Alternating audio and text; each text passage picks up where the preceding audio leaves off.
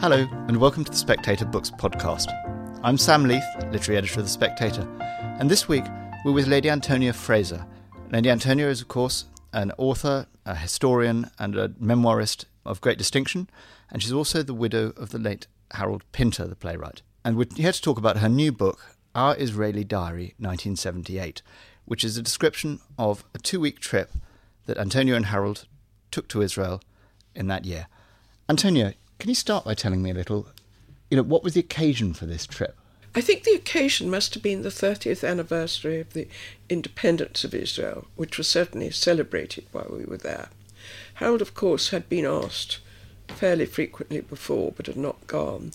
And I might have gone with my first husband, Hugh Fraser, who was a pro-Israeli Tory MP. But by chance, neither of us had been, Harold being Jewish, me being Catholic, and so we went on a voyage of discovery together. And you say in the book that Harold, for quite a long time, had sort of resisted going to Israel, or had almost been afraid of it. I don't think Harold was afraid of going. That was said by Jonathan Miller and repeated to us when we got there, and annoyed Harold very much. I don't blame him, Harold wasn't afraid of very much. Whether he didn't really want to sort of confront it. He did say to me one thing, which I quote in the book, that he had sort of flinched from going in case he didn't like it, which I think is slightly different, I mean, he did not want to not like Israel, a land founded in such traumatic and moving circumstances. So I think that it was more complicated. And could you tell me a little to start with about the diary itself? Because you say in the introduction it was sort of just almost tumbled out of a cupboard. I tumbled into the cupboard and it tumbled out with me. I was looking for something else, which I hope wasn't important because I can't remember what it was. And I found this file, cardboard file, saying Our Israeli Diary 1978. And I hadn't read it since I wrote it. And I started to read it, and of course it was absolutely fascinating. Lovely for me, because it brought Harold back so vividly. And was it as you remembered it? Because I think in your memoir of your time with Harold, that you published a couple of years ago, you mentioned the trip, but you presumably then just reconstructed it from memory. Did you have to go back and say, ooh? When I wrote Must You Go, My Life with Harold Pinter, I used my photograph albums, which have extensive narrative written round the photographs. And the photographs, the happy snaps taken by me, are actually in the book. But I used that and my own memory, which is quite good of something so vivid as that. But I didn't have the diary. So it all came, the detail of it came new to me. Things like Harold's horror of going down from Masada, the gallantry of Peter Halban helping us. All those sort of things came back to me. Yes, I hadn't known that he had vertigo, actually. It's probably possibly something very famous about him I hadn't known. But... No, I don't think it was particularly famous unless you happen to live with him. But also I think that you didn't have to have acute vertigo to have vertigo coming down Masada with very little between you and destruction. And at one point I thought, if you remember, the Romans eventually captured Masada by building a road up and up and up. And the poor Jews had to watch them. Terrible, women and children. And I remember thinking, we're going to be stuck here. I can't go down without Harold. I'm certainly not going to leave him. We shall be here until they build a road to save us. But luckily, Peter Halban, who'd guided us, worked for an organisation. He was a young man. He saw to it, and we managed finally to get into the sort of kind of lift, really. Yes, well, you described going down the inside track, which is where the tourists are supposed to be coming up, yes, and sort of throwing them off to left and right. And Peter sort of said, wave for us, wave for us. Can you sketch a little bit about your situation with Harold at the time? Because you weren't yet married, were you? I was divorced. Harold had asked a divorce, but had not received it. Therefore, although we lived together and had done for 3 years, we weren't technically married, which followed in 2 years later.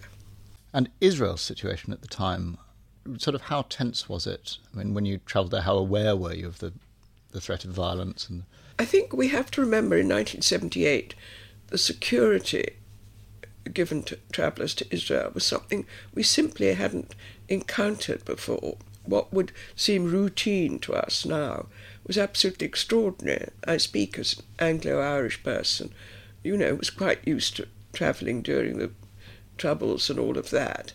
I just found it extraordinary, but there were sort of things, now it's awful to think that we've got used to them, except I think we never do get used to them, but massacre of tourists at airports, all of that, something fresh to us. And like most people who benefit from security, we also found it very irritating.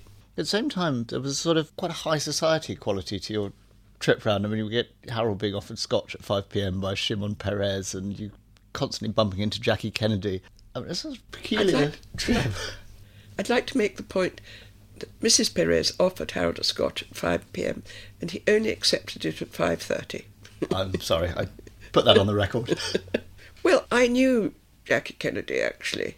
I didn't expect to see her in Israel, and that really wasn't why I went to Israel.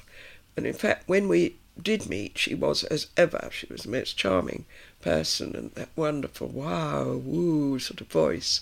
But it was exciting being there at the same time as her, because there were endless pictures of her, and asking questions, which I thought rather sensible, like to the mayor, Teddy Collick, wonderful mayor. She asked questions like, is that a Jew? Is that an Arab? And people sort of were amazed by that, but I thought it was quite a sensible question. Can you also talk a bit about, how important Harold's Jewishness was to him? That's an impossible question to answer. Harold was 1,000% Jewish. He grew up, in the East End, part of a Jewish world. All his relations were Jewish. Not all his school friends were Jewish, but his three major friends, the Hackney Gang, they were Jewish. Something he took for granted. He used to say, when told he was a Jewish playwright, he would say, Arnold Wesker is a Jewish playwright. I am a playwright who is Jewish. On the other hand, would he have been the same person if he wasn't Jewish? No, but of course not. I think this is probably one of the few sort of documented moments when he naturally talked about it, because he talked to me about it. Normally, there's at least one Jewish character in his play, Goldberg in The Birthday Party, but he's sort of Harold's take on a typical Jew or not, like all Harold's characters. Ultimately, I think that's one of Harold's mysteries. Certainly going to Israel was tremendously important to him, and I quote him as saying, I feel I am Jewish, now I know it. And, that was just a sort of remark, like all Harold's remarks, quite sort of casual, but the fact that he should feel it and say so was very interesting. But am I right in thinking neither of you ever went back? We didn't deliberately not go back, but we didn't go back. We thought we'd probably go back. I would have been happy to go back, and I'm sure he would. But it was, it was a wonderful experience, so we were honoured and delighted. We stayed at this wonderful place called Mishkanot Shananim, which is a sort of row of little houses looking out. And would you believe it, in the next door room to ours, I heard unmistakable sounds, and it was Rostropovich, the great man, practising for a concert. And when I sort of struggled awake, I thought I was at home where I listened to Radio 3, mistily. And in fact, he was practising. And in the evening, we went to the concert. And he didn't play what he was practising. And it was the third encore. So it was that kind of place. We were so privileged. You do mention this remark Jonathan Miller made, that, he thought that going to Israel might kind of affect Harold's practice as a playwright. Yeah. But there are a couple of sort of wonderfully Pinterish moments in your description. One where there's a chap with a machine gun sitting on the roof, yes, sort of surveying the passing crowd. And you say, what do you think he's looking for? And Harold says, a familiar face. Yes, that's absolutely Harold. He was like that. It was just a remark. Only Harold would have seen it like that. I think selfishly, I just thought, hope he's not looking for me. Do you think it had any effect, the time there, the experience of going back had any effect on his practice at all? I find it impossible to say. It must have had an effect, such a strong experience. Apart from anything, which I hope I've conveyed a little, the visual effect of going to Israel, which you who've been there know. I mean, when you go, when you see things like Jerusalem. I mean, we all know about the divisions in Jerusalem, but to actually see them, I resisted going to Bethlehem. I thought, I don't need that. There'll be things called Manger Square. But actually, when I went there, it was extraordinarily strong. That's, of course, me as a Catholic. What I do describe is my disappointment when Harold failed to have a sort of atavistic thrill or shudder at the Wailing Wall. Yes, we passed it without noticing it, and I was furious because I was hoping to record that he'd suddenly go, "Oh, this is terrible. Oh, it's the Wailing Wall." I'm afraid that didn't happen. Yes, you talk about being on the lookout for twinges everywhere you went. Yes. That visual thing, I'm interested in the book that sort of goes through it. You're constantly reminded of Scotland in an odd way. I don't know, is that because that's your reference point for home, or...? I lived in Scotland with my first husband. We had a house for 18 years in holidays, but all the holidays. It was very small, a lodge, but on an island in the middle of the Bewley River. And inevitably things reminded me, it's where my children grew up. I, too, going through the diary, noticed that I constantly referred to it. But then, of course, I'd only left it sort of... In fact, I didn't leave it completely. I used to go back, and I retained great affection for it. But I think it was a sort of natural point of reference. There's also this point of reference for Harold. I mean, there's a lovely, bizarrely kind of coincidental story where you just sort of drop in unexpected on the kibbutz, where his cousin, formerly, I think, down as Maury Toba of Hackney, had reinvented himself and was living, under a sort of new Hebrew name. It was absolutely true, but what happened, I had a sort of skin allergy from a plant before I arrived in Israel. And then, what is Israel about if not doctors? And a wonderful doctor came and was tremendously helpful. And he then said to Harold, "Did you know that your cousin, Maury Toba, was on such and such a kibbutz?" And Harold didn't know that. Of course, he remembered him very well. And then the chance was, I suddenly saw, when we were travelling, the name of the kibbutz, and we just went and asked for him, and finally we caught up with him, and there's a picture of them together. And he was Harold's father's cousin. He looks actually quite like Harold's father. Was Harold then as political as he became? I mean, in the book, there's a sort of sense in which you're all kind of very conscious that Begin is the Prime Minister and that, he's sort of, as you were saying, a bad thing, and that at the same time Arafat was a sort of murderous terrorist. Yes. I mean, frankly, I think we got both things right. Both things can be true. Begin had only just come in. I don't think we were quite so conscious of Begin as we became in Israel, because, for instance, Maury Toba said something like, "I'm sorry you came for the first time when we have a fascist, etc., that kind of thing." I think we became more aware. But the person we actually sat down and were delighted to talk to was Shimon Peres, and met again in London when he came to London, and was the most interesting man and sort of friend of my great friend, George Weidenfeld, who gave us the introduction. There, we met someone of great interest and felt that we formed a kind of friendship. Yes, I was wondering how much George was in the background to this trip. I mean, was he involved in encouraging you to go? Or George played no part in encouraging us to go. It must have been an invitation to do with the 30th celebrations, and it would have been to Harold. But once we were going, George certainly gave us most of the most interesting introductions.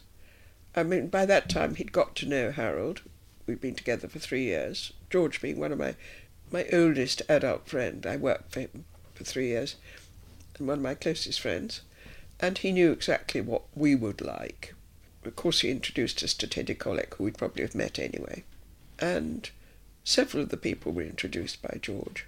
Others came, I think, from the world of the theatre. Hannah Maron, a wonderful actress who was injured, badly injured, I think, lost a leg at an incident at an airport in Europe, a terrorist Munich, wasn't it? Yes, Munich, in a terrorist incident.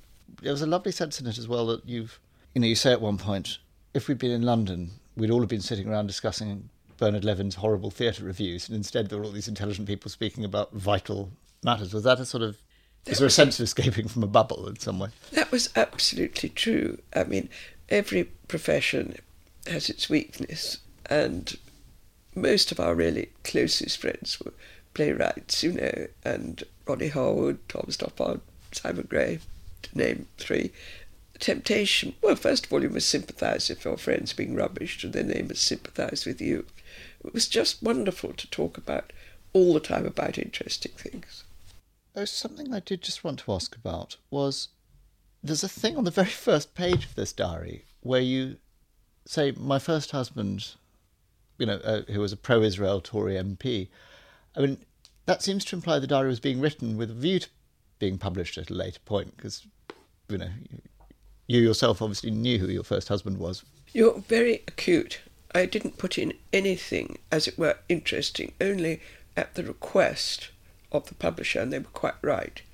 I tell you, I put in the words Simon, I put in Gray. After Tom, I put in Stoppard. Obviously, in my diary, I didn't write Simon Gray.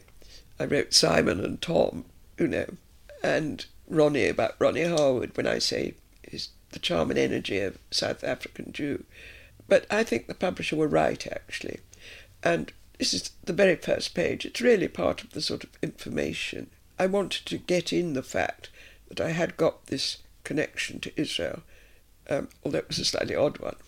Of course, no, I was just curious because, one never knows when you see that. Was that you were thinking of publishing it one day, or no, it was just never, all post hoc? I mean, truthfully, if you were to see the manuscript, which you're welcome, you would just find I think I explained with some names who Benji was, actually my son, where I'm buying a sort of kaftan. I explained because I didn't want to hold up the reader, so I think I put I suppose if you'd put scholarly footnotes in, it would have been a bit over the top. That I absolutely ruled out. I mean, it's only 20,000 words. It's supposed to be, as it was written, it's supposed to be a sort of light read. Yeah, this is a very personal document. Did you, are any of the things in it you thought, oh, that's too personal, or was there anything you lifted out? Not about us at all. You know that saying, a gentleman is never rude by mistake. I think that goes for this lady too. I didn't want to cause offence unintentionally. It wasn't supposed to be that kind of book. So I did look at it carefully, and I don't think I took anything out. I may have explained at the request of a friend of mine why I made a reference to Golders Green. Well, I say that the supermarket in Jerusalem was push, push, shove, shove. It certainly was. And it reminded me of Golders Green. Now, it's rather interesting. That could look offensive to Golders Green, whereas when I put in, when I knew it, when we lived near it after the war, which we did, we lived in Hampstead Garden Suburb, where you go shopping in Golders Green, then it's perfectly all right, as well as being true. Do you still keep a diary in the way that you did then? Is that still a habit you've got? When I was I kept it right up until a few months after Harold died. Early in 2009, I was still keeping it.